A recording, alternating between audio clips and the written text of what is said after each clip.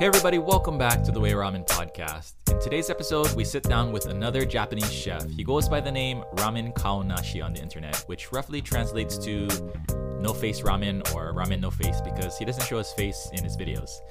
He operates a ramen shop in Singapore and has been making ramen professionally for over a decade now, working in various shops around Japan. He also has a YouTube channel by the same name where he shares his recipes for making real Japanese ramen, and he does all these videos in English, so check it out. In this episode, he shares his thoughts on operating a ramen shop outside of Japan, how to make good ramen, and he shares a phenomenal tip at the end of the interview, which might be the best tip ever provided by a guest ever on this show. As with all our Japanese guests, Backyard Ramen is back for translation duties, and as always, she did a great job. So without further ado, here is Ramen Kaonashi. Thank you so much for coming on the show. I really appreciate it. Yoroshiku onegaishimasu. Okay, so could you start off by introducing yourself to everyone? 最初自己紹介お願いします。はい、私、ラーメン顔なしと言います、YouTube でラーメン動画をアップさせてもらってます。私は、18歳の頃からラーメン屋で修行して、そこから今まで、16年間ずっとラーメン屋で働いていますね。4店舗ほどラーメン屋で修行した後に、ちょうど5年ぐらい前にシンガポールに来て、そこのローカルの友達と一緒に今の店を立ち上げたって感じで、今現在ラーメン屋しています。So, hi, I'm Kaonashi. I have a YouTube video. I've been working in ramen since I was 18. I've been working for 16 years, and have been working there in 4 shops. And then 5 years ago, I went to Singapore and had a friend in which we both decided to open up a shop there. That's great. So could you tell us how you became or how you got into making ramen or working at ramen shops?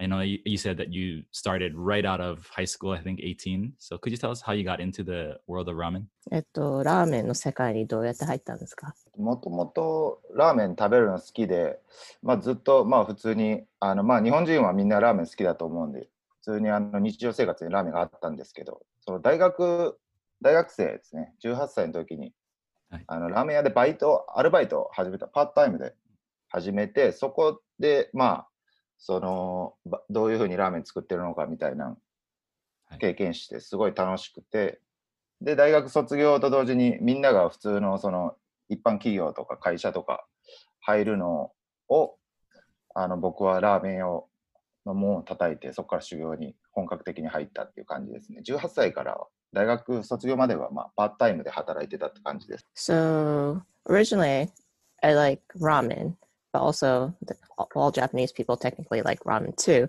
So at 18, when I was in college, I started working at a ramen shop part-time.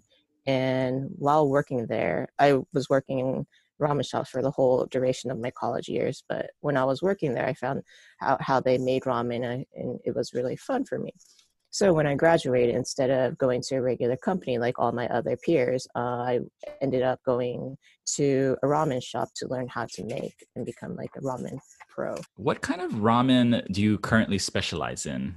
今は、得意にしてるラーメンとかやってるラーメンなんですか？そうですね。今は豚骨と鶏の両方やってるんですけど、ミックスしてるパイタンが店で出してるやつで、得意なのも本当はパイタンが得意で、そうですね。今そこで今シンガポールでやってるのはパイタンで出してますね。パイタンラーメンですね。鶏と豚骨のミックスです。それはニーズとしてやってるか、自分が単純にそれが得意からやってるか、どっちなんですか？ニーズですね、完全に。自分が本当に得意というか好きなのは、チンタン系なんですけど、海外の人、シンガポールは特にそうなんですけど、やっぱりパイタンが人気なんで、そこをやっぱり売っていかないと、仕事にならないというか。はい。わかりました。So, I specialize in tonkotsu and chicken python, and that's just what I make in Singapore because that's the main needs of the people there. I personally like chintan, and that's what I'm really good at, but you have to make ramen based on the needs of the people that are going to eat it. So It's interesting that Paitan is so popular in Singapore. I would have thought maybe Chintan's more popular too. So that's interesting. Okay. What are the differences between ramen shops, say in Singapore versus ramen shops in Japan? ラーメンは日本とシンガポールの店の違いを教えてください。まあ、海外はどこもそうだと思うんですけど、ラーメンを、ラーメンっていうジャンルというか、日本食、ジャパニーズレストランとして売り出しているってところが、もう本当、そこが一番大きな違いですね。日本みたいにラーメンに特化した店というよりかは、まあ、いろんなサイドメニューとか、いろんな商品を売って、まあでも名前はラーメン屋ですけど、でももういろいろやらないと、お寿司とか売ってる店もあるんで、まあ、そういう日本のレストランの一括りとして、日本人からしたらまあ、今日イタリアンに行こうよとか、イタリア料理食べに行くみたいな、まあ、そこにパスタがあるみたいな、そういう感じのイメージで、こっちの人たちは捉えてると思いますね。そこが違いですね。Okay. So the biggest difference between a shop, a ramen shop in abroad in general and compared to Japan is that Japanese ramen is defined or classified as a Japanese restaurant. People go there to not only eat ramen, but they also sell different types of Japanese items, food items like sushi or other Japanese food, whereas in Japan it's quite specialized where they only serve maybe ramen. So I guess it's similar to how Japanese people go to Italian restaurants where they just don't go there for just pasta, but they get other stuff. なるほど. So how do you balance the costs of operations and the ingredients and selling the bowl of ramen? Like how much can you sell it for? If you can talk about all that kind of stuff, like what is it like to operate and balance your costs in Singapore? そのシンガポールの店を持つ時の運用とか、その原価とか、どのようにバランスしてる、あとその一杯に対してどのぐらいの値段で売らないと、売上利益になるのかっていうところかな。はい、そうですね。シンガポールは家賃がすごく高いので、日本と一番決定的に違うところはその家賃の高さですね。あと、ラーメン一杯の値段も日本と違って、だいたい13ドルから15ドル、まあそのチャーシュー麺とかにしたら20ドルとか、まあシンガポールダラーですけど、行っちゃう時もある。売ってる店も全然ありますね。でも逆にそれで売らないと、その家賃が高すぎるんで、あとその素材とかも日本から輸入したりするものはコストがやっぱりかかっちゃうので、そのくらいで売って、原価は、まあでも30%、そこは日本とそこまで変わらないと思いますね。はい。逆にそれ以上コスト上げてやっちゃうと、もう経営できなくなっちゃいますね。今シンガポールでドルで日本円のどのぐらいですか？1ドル今で75円ぐらいですね。そんなに安いのか、シンガポール。そうですね。昔は結構高い時もあって90円ぐらいの時もあったんですけど、今もすごい下がっちゃってます。なるほど。じゃあ1200ぐらいか、原価。そうですね。1200円。1500円のやつもスペシャルとかでいろいろトッピングつければそういうのもありますね。でも大体みんな、13ドル、14ドル、15ドルとかぐらいかな。それプラス、あとサービスチャージも 10% レストランなんでつきますね。まあでも、あんまり日本の東京のラーメンと変わらないね。そうですね。東京よりもちょっと高いぐらいですね。少しもうほぼ一緒か、ちょっと高いとか。そんなもんですね。はい、わかりました。So in Singapore, there's two main differences compared to like shops in Japan. One is that the rent is super, super high. So obviously you have to price the ramen a bit higher. The other one is the pricing would be quite different compared to Japan.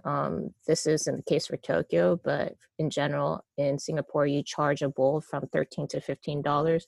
You might charge, this is Singapore dollars, and you might charge 20 Singapore dollars for like maybe a chashu men.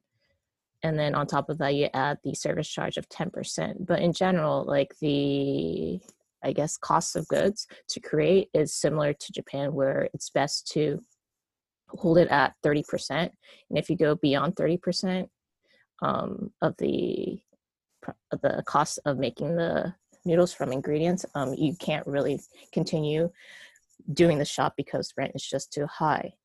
So if you do the conversion of the ramen bowl from $13 to $15, it's about like 1,200 to maybe 1,300, 400 yen.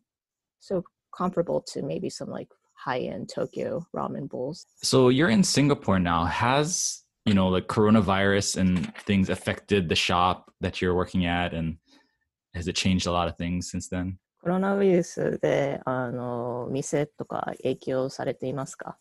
いや、もう完全大ダメージですね。今、シンガポール、ロックダウン、サーキットブレーカーが発動して、飲食店は、テイクアウェイ、持ち帰りだけしかできなくなって、もうラーメンは持ち帰りってあんまり、美味しくなくなるじゃないですか。っていうので、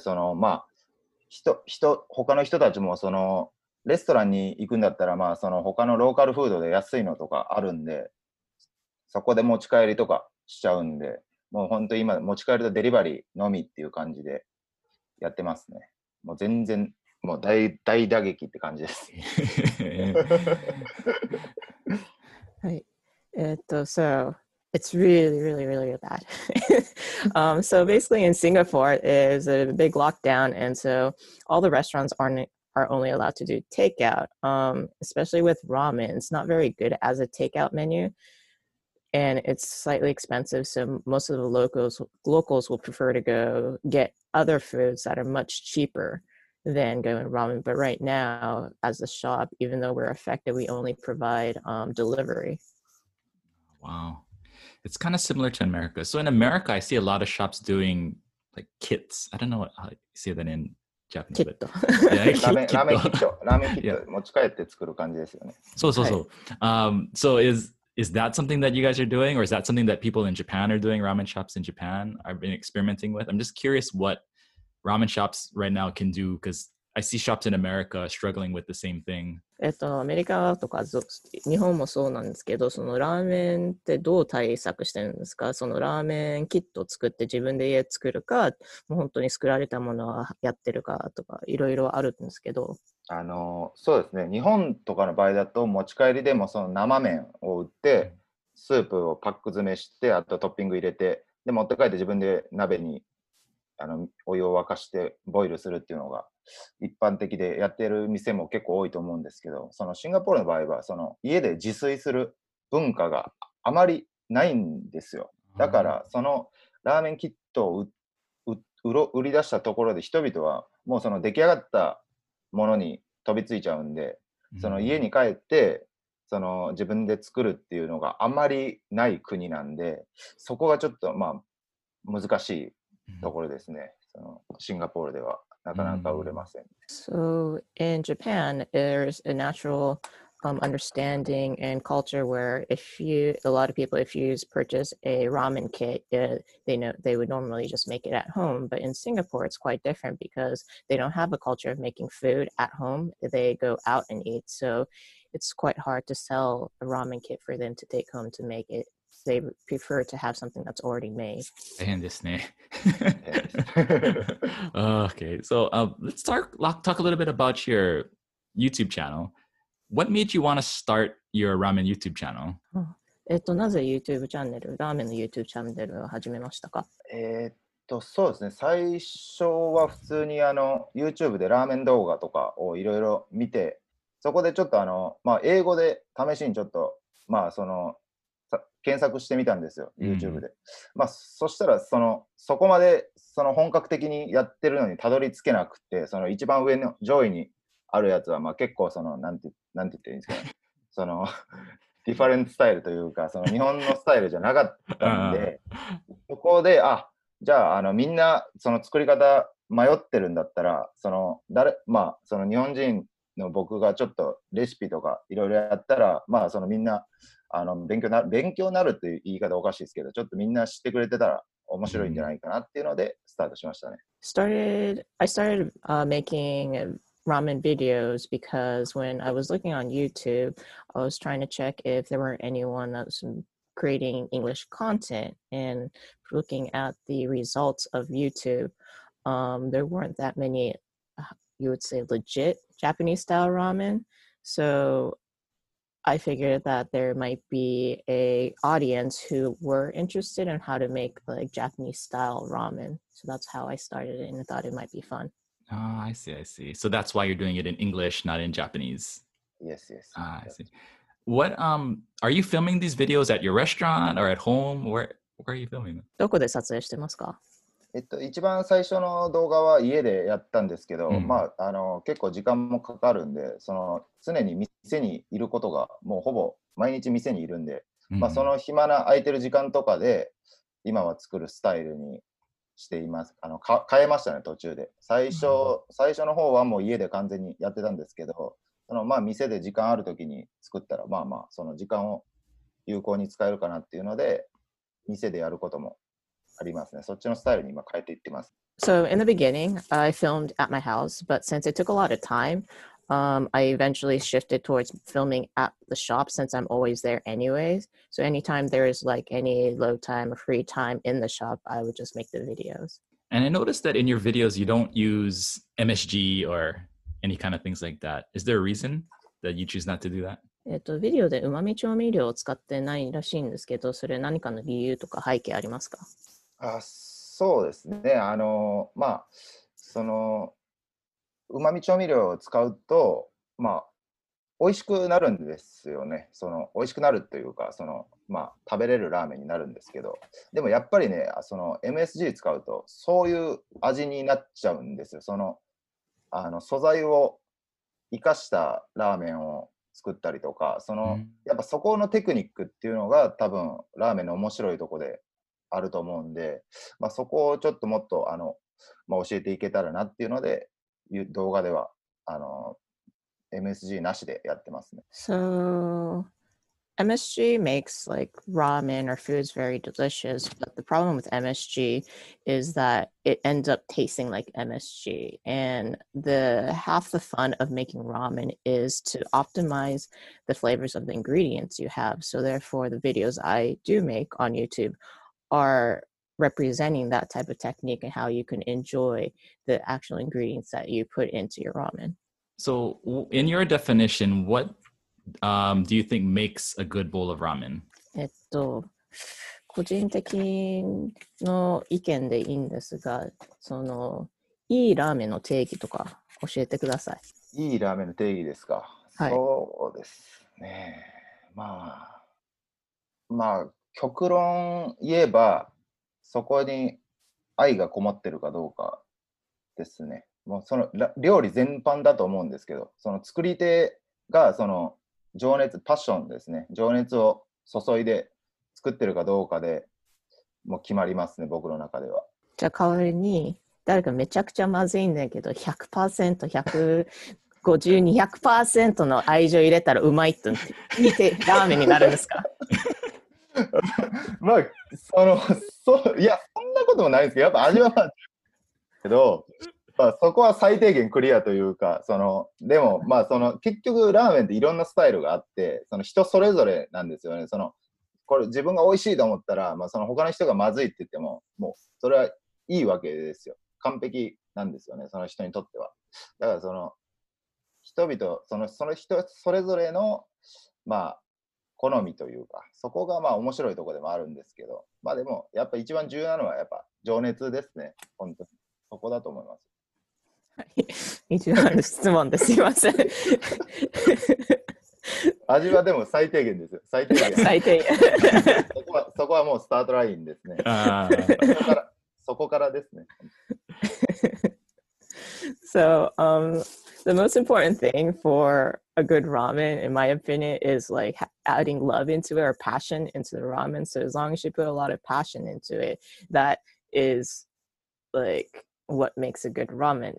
After you reach the baseline of making a decent bowl of ramen. So even if someone puts like 100 or 200 or 300% passion and they don't make a good type of ramen, as long as they make the baseline ramen of a decent ramen, it could still be a really good ramen because people have different preferences. And one of the nice things about ramen is they have different types of styles and different ways of expressing yourself and what you like.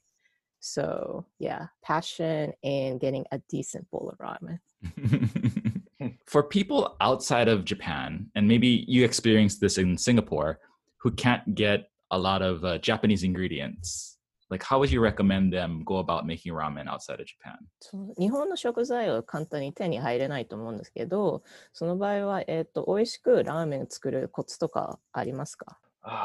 そうですね。やっぱりね、日本の食材がいいと僕も思っちゃうんですけど、まあでもそこの国でしか、手に入らないものを、有効活用というか、例えばシンガポールだったら、醤油がそこまでいいのが手に入らないわけですよ。その本醸造の、どこどこの蔵出し醤油みたいな。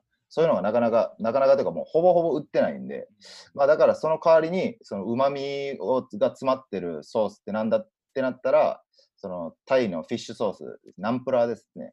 だからナンプラー旨味が大量に入ってるんで、MSG 入ってないやつを使って、そのフィッシュソースで旨味を足したりっていう工夫はしてますね。It's true that Japanese ingredients do make a really good bowl, and if it were easier to get a hold of, I would use it. But in the case for Singapore, it's really hard to get like really, really good ingredients like shoyu. So the best option is to try to work around the ingredients that is provided in the local area. For example, in Singapore, we would think of umami sauces, like what other sauces or ingredients are there to maximize umami that isn't shoyu. And one of the things was fish sauce. So we would try to make a sauce, tare or ramen using fish sauce that doesn't use MSG. What do you think is a good way for people to progress and get better at making ramen? 自作ラーメン作るためには上手になるコツとかありますか？作り続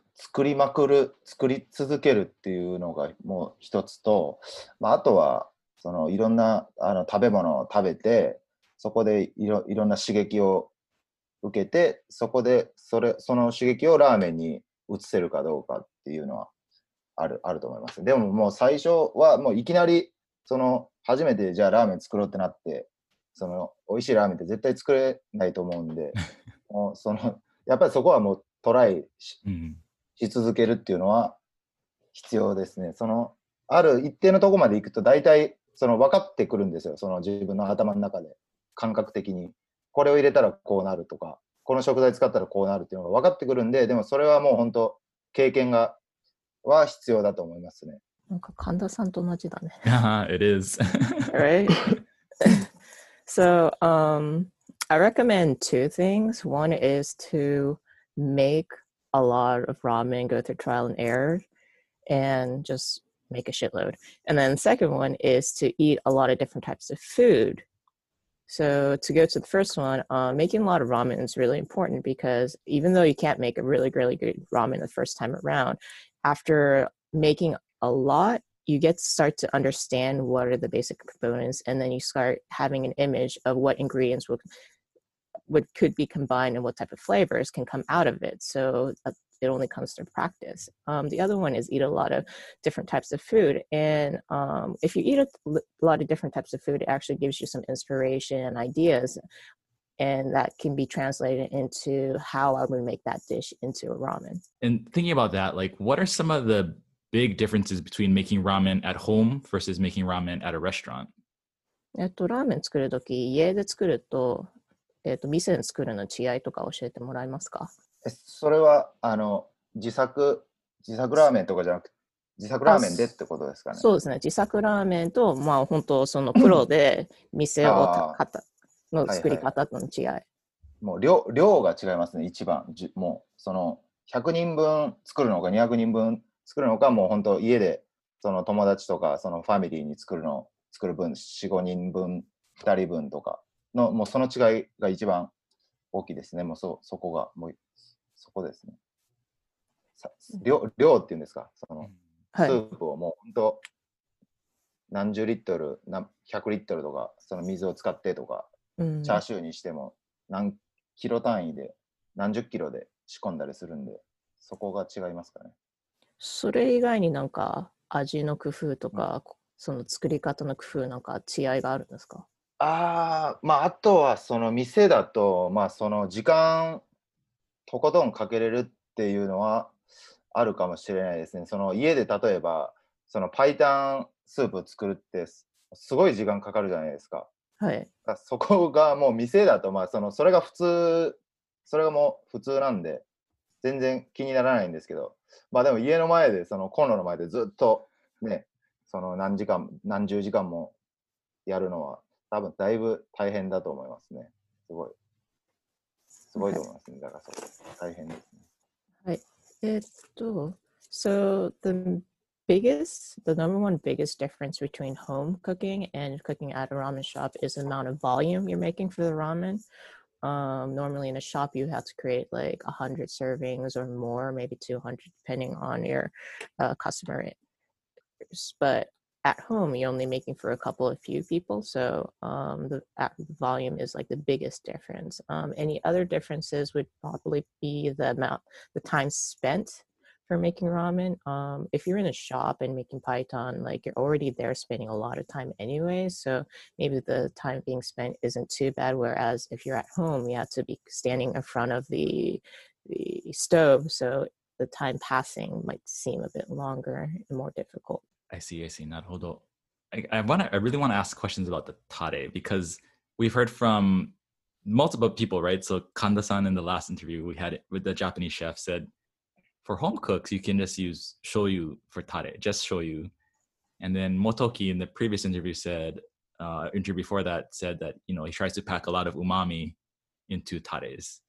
What is your opinion of what we should be doing with tare if we're cooking at home? タレは自作ラーメンの時のタレの作り方なんですけど、神田さんの前、ポッドキャストで来ていただいて質問に対して、すごい単純醤油でもいいよって言われていて、でも彼は自作ラーメンの専門っていう感じ。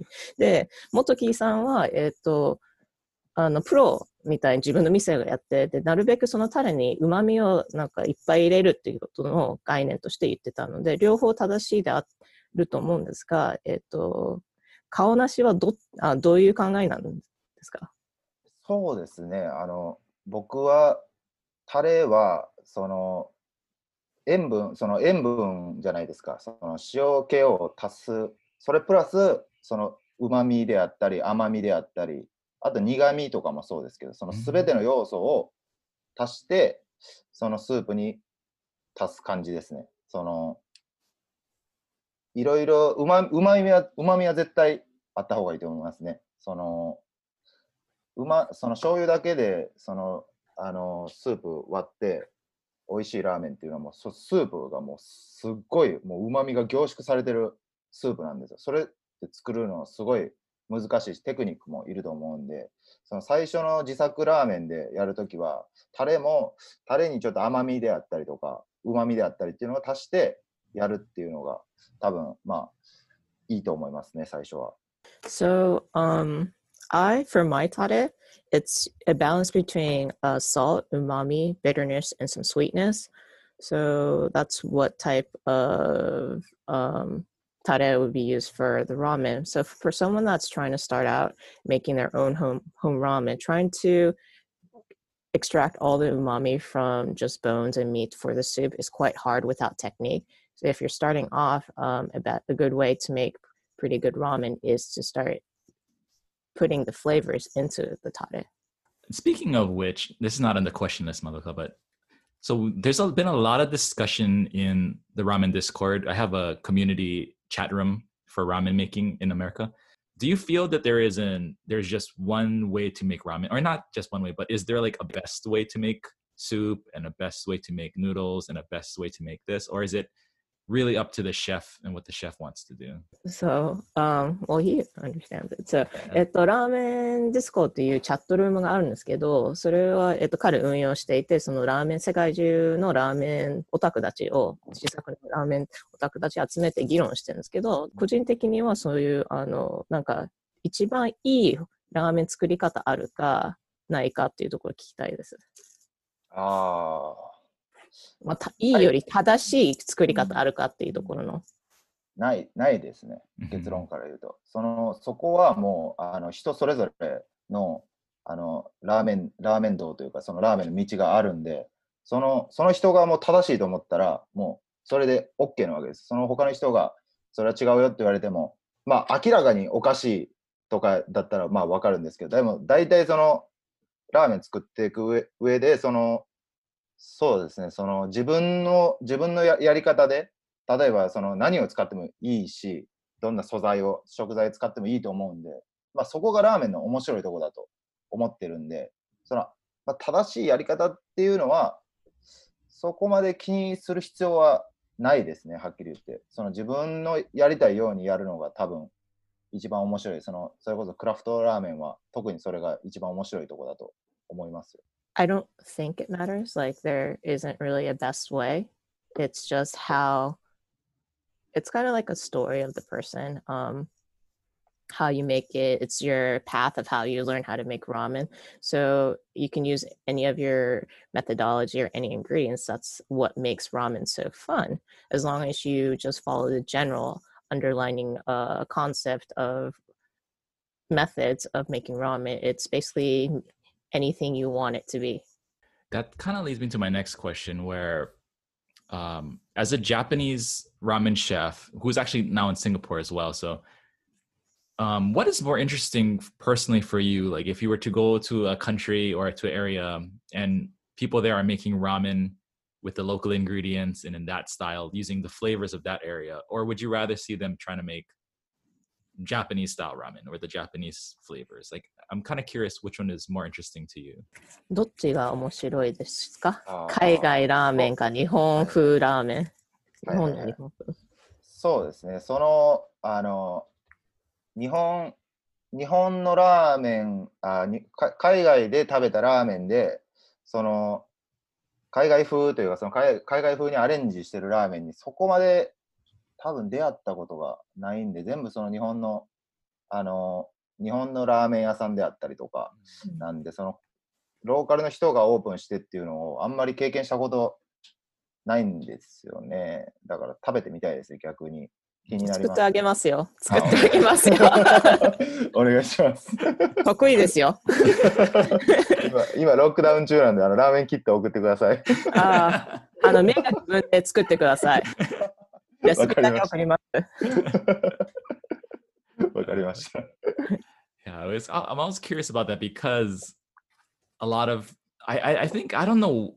I think a lot of people in America, especially, they go to Japan and they have like a really good bowl of ramen. So they're trying to recreate that flavor again back home. But we have really great ingredients in America or Singapore or everywhere. So I just wanted to kind of figure out what Japanese people think. I think maybe it's more interesting to taste ramen that has the flavor of the area. Yeah. So I'm going to answer his answer. Yeah. Sorry about that. I forgot that you didn't translate to English. Yeah, no. It's because I interjected it. But yeah, so living abroad, I haven't really been able to find any foreign inspired ramens. A lot of times the ramen shops here, especially in Singapore, they try to mimic the Japanese style. So it'll be kind of interesting to taste it. And as backyard ramen, I'm more than willing to share any of my non-traditional Japanese ramen recipes to see if he likes it or not. Okay, let's see. All right, let's get into some listener questions from here. The first question is, it's a very technical question, but he's asked, Chilgong Fu is asking for the optimal boiling time to make tori paitan. 鶏白湯作るのなんかどのぐらい茹でるんですか？ボイルですか？はい。僕の中では鶏は6時間以内ですね。6時間までですね。それ以上炊くと鶏の臭みが出ちゃうんです。で、っていう感じですね。鶏白湯でも6時間以内に収めるようにはしてますね。そはい、の6時間は、そのアク取りからの6時間か、最初茹で始めてからの6時間っていう定義ですか？茹で始めてからですね。茹でスタートしてからです。はい。6時間以内ですね。Well, hold on. So the boiling time for tori python is recommended to be within 6 hours. And this is from the time you start boiling the chicken soup. But if you do it past 6 hours, the chicken tends to start getting smelly. The soup itself starts getting smelly. So ideally, it would be best to stop before 6. なるほど。All right. So the captain's cookbook asks, what is your favorite tare and why? Favorite style of tare? 好きなタレの種類となぜ？僕は醤油が一番好きですね。その理由は、僕が小さい頃から食べていたので、っていう理由です。そこ日本人ですからって言わないんですか？いや、そんなことないです。北海道とか北の方に行くほど味噌の比率が上がって、南に行くほど醤油に変わるみたいな説もあるんで、僕関西なんで、醤油が好きですね。そうですね。じゃあドヤ顔で関西なので日本人なので醤油が好きですってどうですか？そうですね。そうです。まさにそうです。その通り。そう、通訳しちゃいますよ。いいですか？いややめてください。小さい頃から。わかりました。小さい頃から食べてる。わかりました。So, I like shoyu, and it's mainly because that's what I've been raised on. That's what I've always been eating as a child. So I prefer shoyu. Okay. Foodie Tinam asks, where do the boundaries end for ramen? So what he's asking is, and this is a question that we talk about a lot in our ramen community, is at what point does it stop being ramen, and at what point is it just something completely different when you're making a ramen recipe? ラーメンってどの線まで行けばラーメンなのか、それ以上超えたらラーメンじゃないっていう、定義はどの辺なんですか？僕の中ではそこまではあんま気にはしないんですけど、一般的な定義で言えば麺が違うっていうので、例えばうどんのスープにラーメンの麺を入れたらもうそれでラーメンになるし、ラーメンの麺を使ってドライヌードルを作ればそれもラーメンでいける。定義できると思いますね。一般的には麺の違いだと思います。じゃあ代わりにラーメンの味するんだけど、その乾水の麺ない場合はどうなんですか？それでもラーメンでいいと思いますね。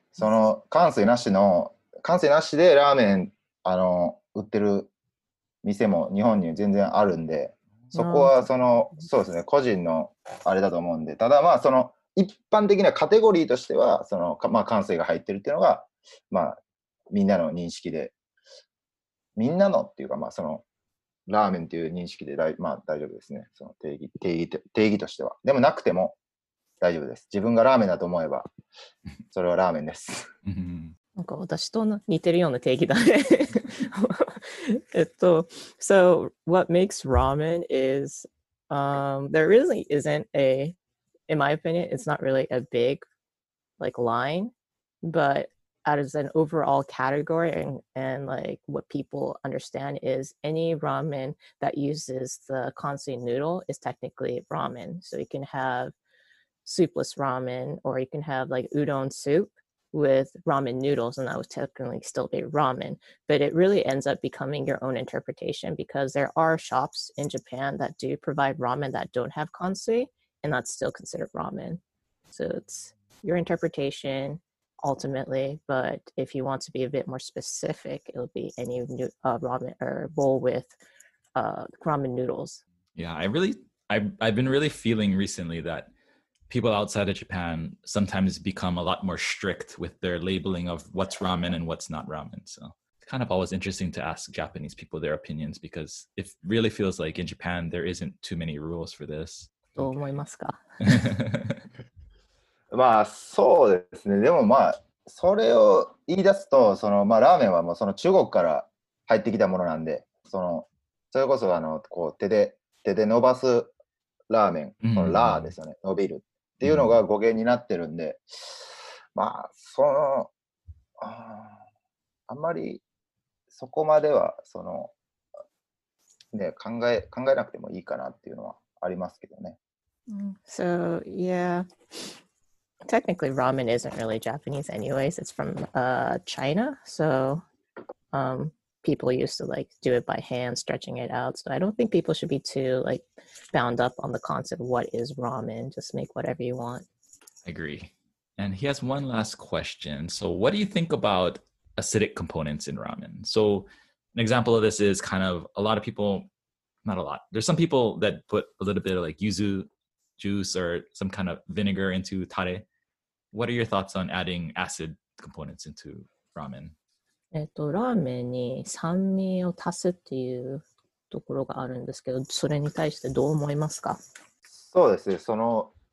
奥行きですね。味に深みを出すために酸味も入れる。最初のタレの話にまた戻っちゃうんですけど、全ての要素を入れて、そこで一つの一杯として表現するっていうので、まあ味に奥行きがあった方が美味しいと人は感じると思うんで、そこですね。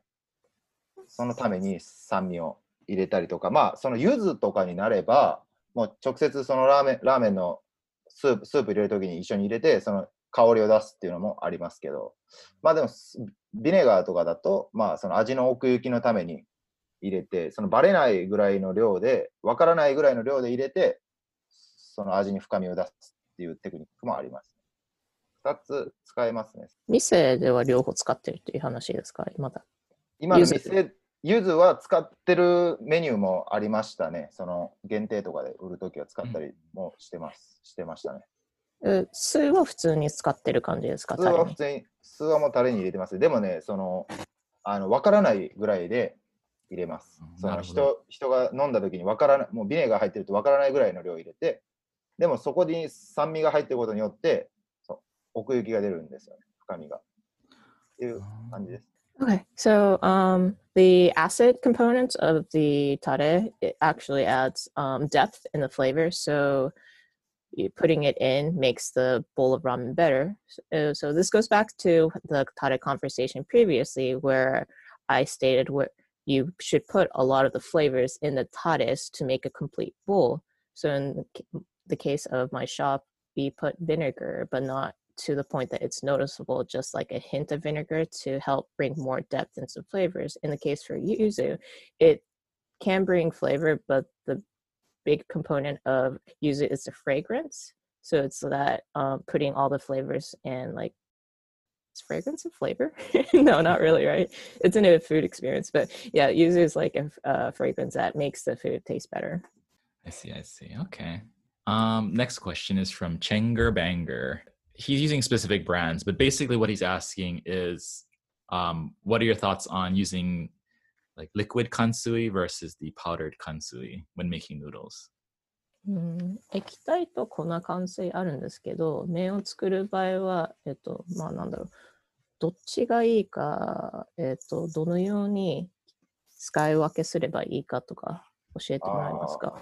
そうですね。そこはもう両方もういいとこもあれば、いいとこあると思うんですけど、僕の場合はもう液体じゃなくて粉でやって、まあ、その時のラーメンのスープに合わせた麺を作るので、ちょっと量は変えたりっていうのはありますけど、でも大体、まあ、全体の 1% から 1.5% ぐらいでいけると思うんで、そこまで液体だからこうとか粉だからこうっていうのはそこまで気にする必要は僕はないと思いますね。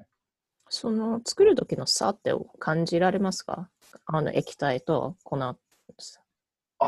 いや、そこまででも液体自体はそこまで僕使ったことないんで、1回か2回ぐらいしかないんで、そのほぼ粉でやってるんで、そうですね、そこまで感じたことはないかな。ないですね。そこまで気にする必要ないんじゃないですかね。Okay. So both are good options to use for making ramen. It's just how you want to make it. So in general, it's just yeah, you just put like 1 to 1.5% of the constant into noodles, and you adjust the amount of constant you use depending on the noodles you want to make to match the soup. But personally, I don't think there's much of a difference. I didn't see a difference when I did use the liquid constant. And I've only used that 1 or 2 times, but I didn't see much of a difference. So most of the time, I just use the powder. Okay, so all you need is Lavage. I think that's how you say this username. Asks, are you strict with using water with low calcium content? And I'm thinking this person is referring to soup making, right? Haruka? What did you get from? You think that? I think it's can be both. Oh, no, noodle making or soup making. Okay. Yeah. So I think it's like asking whether how important the water is. Okay. But I don't know. We'll just ask Just, both. yeah.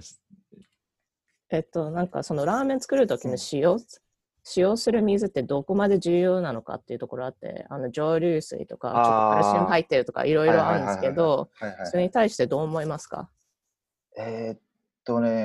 そうですね、クラフトラーメンでやる分に関しては、そこまで気にしなくていいと思うんですけど、本当にもうもう素材すべての素材こだわってやるってなれば、その水をこだわってる店も日本にはいっぱいたくさんあります。そこまでこだわってやってるっていう店もあると思いますけど、まあ普通に作るのであれば、まあそこまで気にする必要はない。まあそのシンガポールもその日本に比べると、その水は良くない、その何を基準に良くないっていうのがわかんないんですけど、言われてるんですけど、でもそれでもまあ僕普通にラーメン屋やってます。まあもちろんその浄水かけてるんですけどね、フィルター通しては使ってますけど、そこまでストイックにやりだすと多分もう店をオープンできちゃうぐらいの情熱だと思います、ね、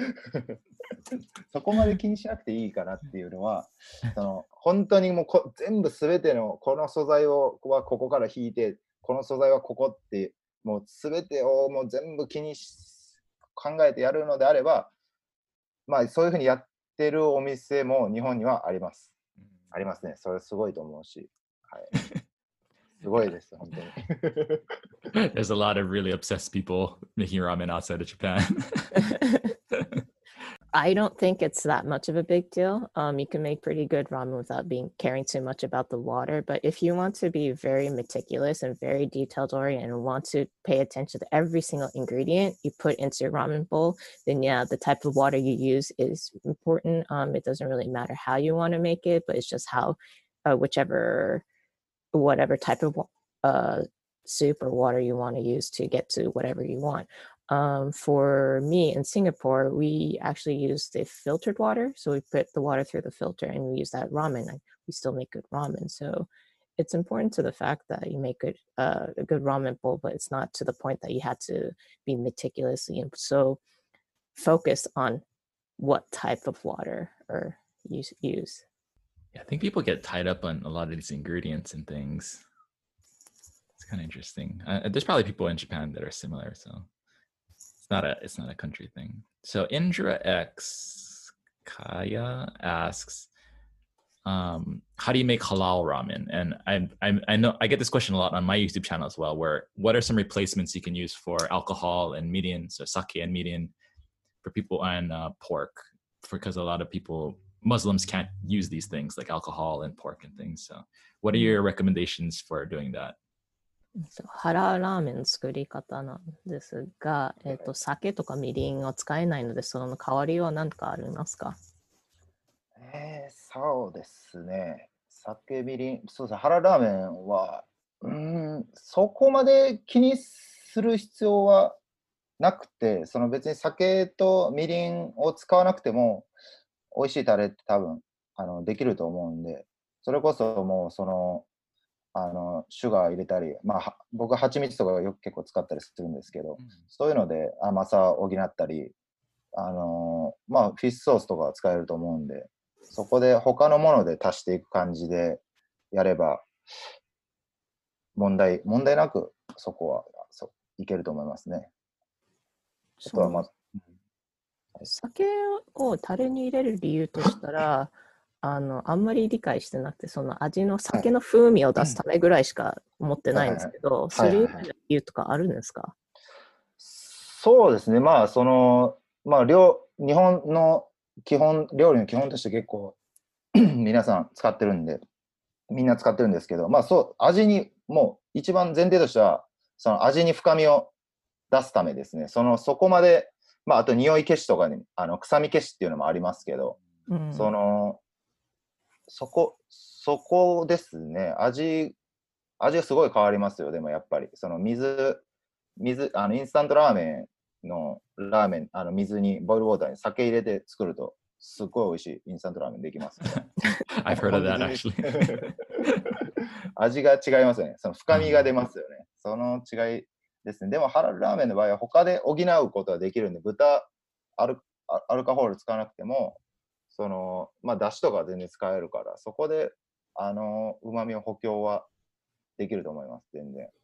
So, for halal ramen, you don't have to use alcohol. Mainly, you can find a substitute ingredient like for meat, you could just use sugar or miso to get like the sweetness and the umami flavors. For alcohol, you just don't need to use alcohol. You can find a substitute, any other ingredient substitute. But in general, like I personally asked what the importance of alcohol in tare was, and basically what sake is there for is, in Japan, a lot of restaurants or cooks use sake as a way to take away like the smelliness as well as add depth to flavor. So if you put sake in instant ramen, it makes it super delicious apparently, but you don't need it for the tare, and you could just make your halal ramen tare with any other ingredients that fills with a lot of umami components, like maybe dashi. Is honey halal? Because I know that he said he uses honey. I'm not familiar enough. I think it is, right? Yeah, it is. Okay, yeah. So he said honey as well. You can use that to sweeten. All right. This is a really specific question, but Mr. Riff R93 asks, do you have a recipe for tottori gyukotsu ramen? ありますか？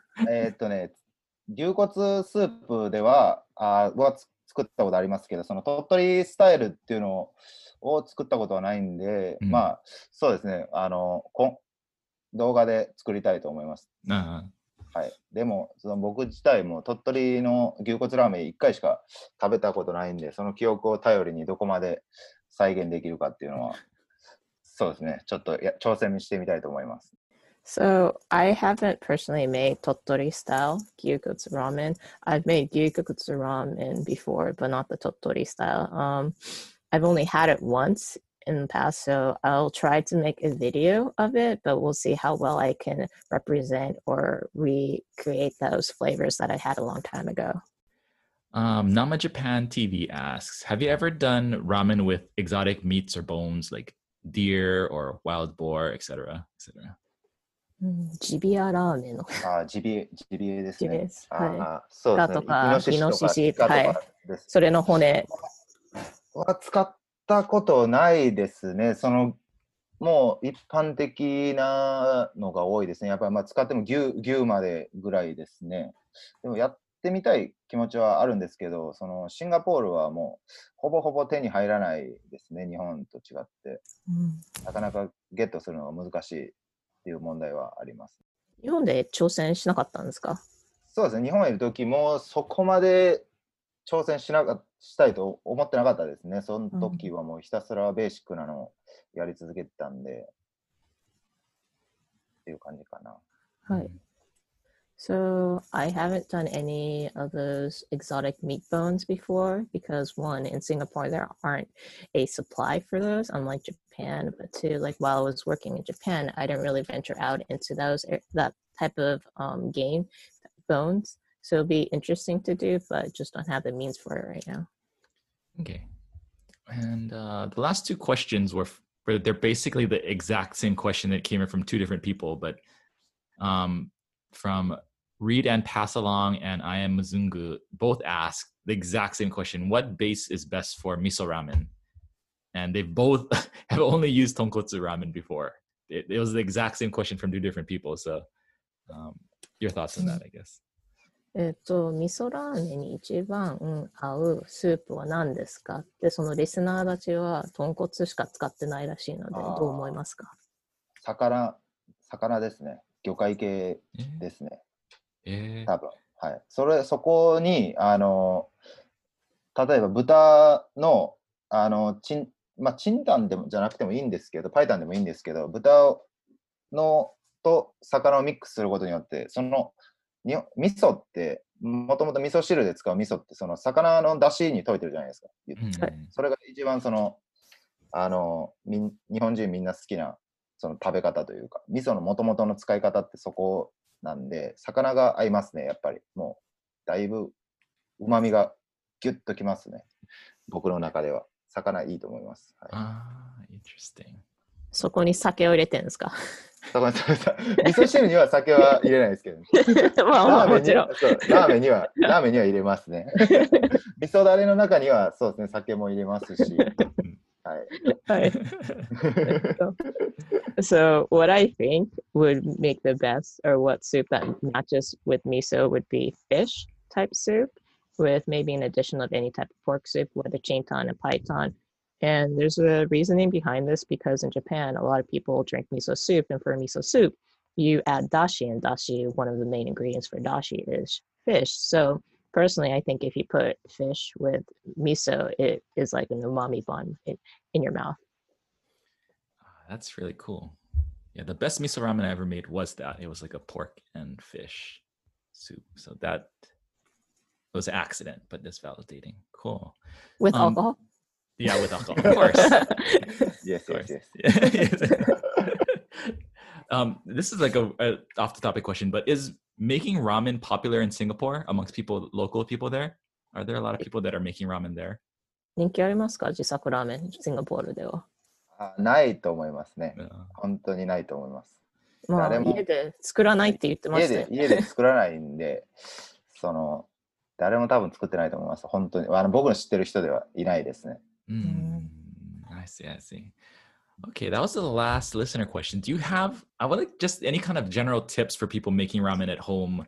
What's like the best way to, I mean, you've already answered some things, but just if you have any words of advice for people trying to make ramen at home. 自作ラーメンたちになんかチップスとかアドバイスがあればなんか教えてもらえますか？今話した流れ以外のもの。以外で。そうですね。初めはもう見よう見まねというか、いろいろ調べて、作ってみて、そこに、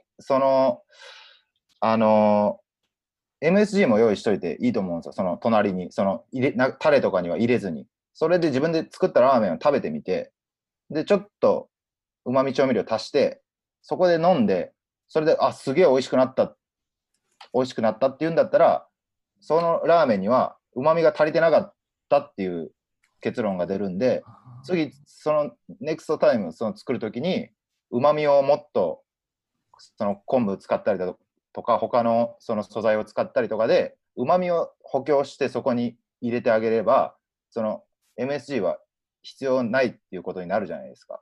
だからいつも最初自作ラーメン作るときは、初めての人とかは特にそうだと思うんですけど、MSG も用意しといて入れてしまえば、一回普通に食べてみて、ちょっと、ノーイナフっていうんだったらちょっと入れてみて食べて、すごい美味しくなった。そこは旨味が足りてない。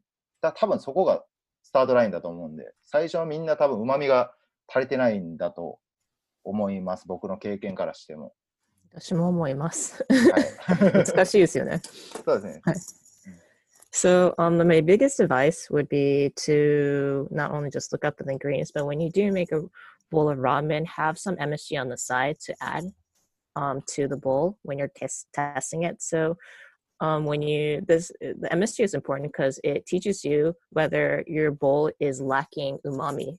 components or not. So if you eat the ramen and it seems slightly lacking, and if you add the MSG and it tastes really good, that means that you didn't add enough umami into your bowl. So next time when you do make another ramen bowl, maybe add some more umami components like konbu or fish or katsuobushi, any type of thing to up the flavors, and to the point where you can, the MSG, it still tastes good without the MSG, and even if you add it, it's like but yeah, that's my biggest recommendation. That's like your starting line of like start making good ramen. That's a really, really good tip, and that's the first time I've heard it too, so thank you so much for that. Do you want to tell people your restaurant, or are you trying to keep it a secret in Singapore? Do you want nobody to know who you are? Or? どうですか？名前公開されますか？いや、ありますよ。そこはシークレットで大丈夫です。Okay. わかりました。Okay, so could you tell people where they could find you online? YouTube and Instagram and オンラインとかどう探せますか？みんな教えてくラーメださい。ン、YouTube でラーメン顔なしで検索してくれれば私のページ出ますので、あとはインスタグラムもやってますんで、よかったらぜひフォローしてください。Okay. So you can find me on YouTube and Instagram. Just search for Ramen Kaonashi and find a person with no face. Yeah. Ramen Kawari.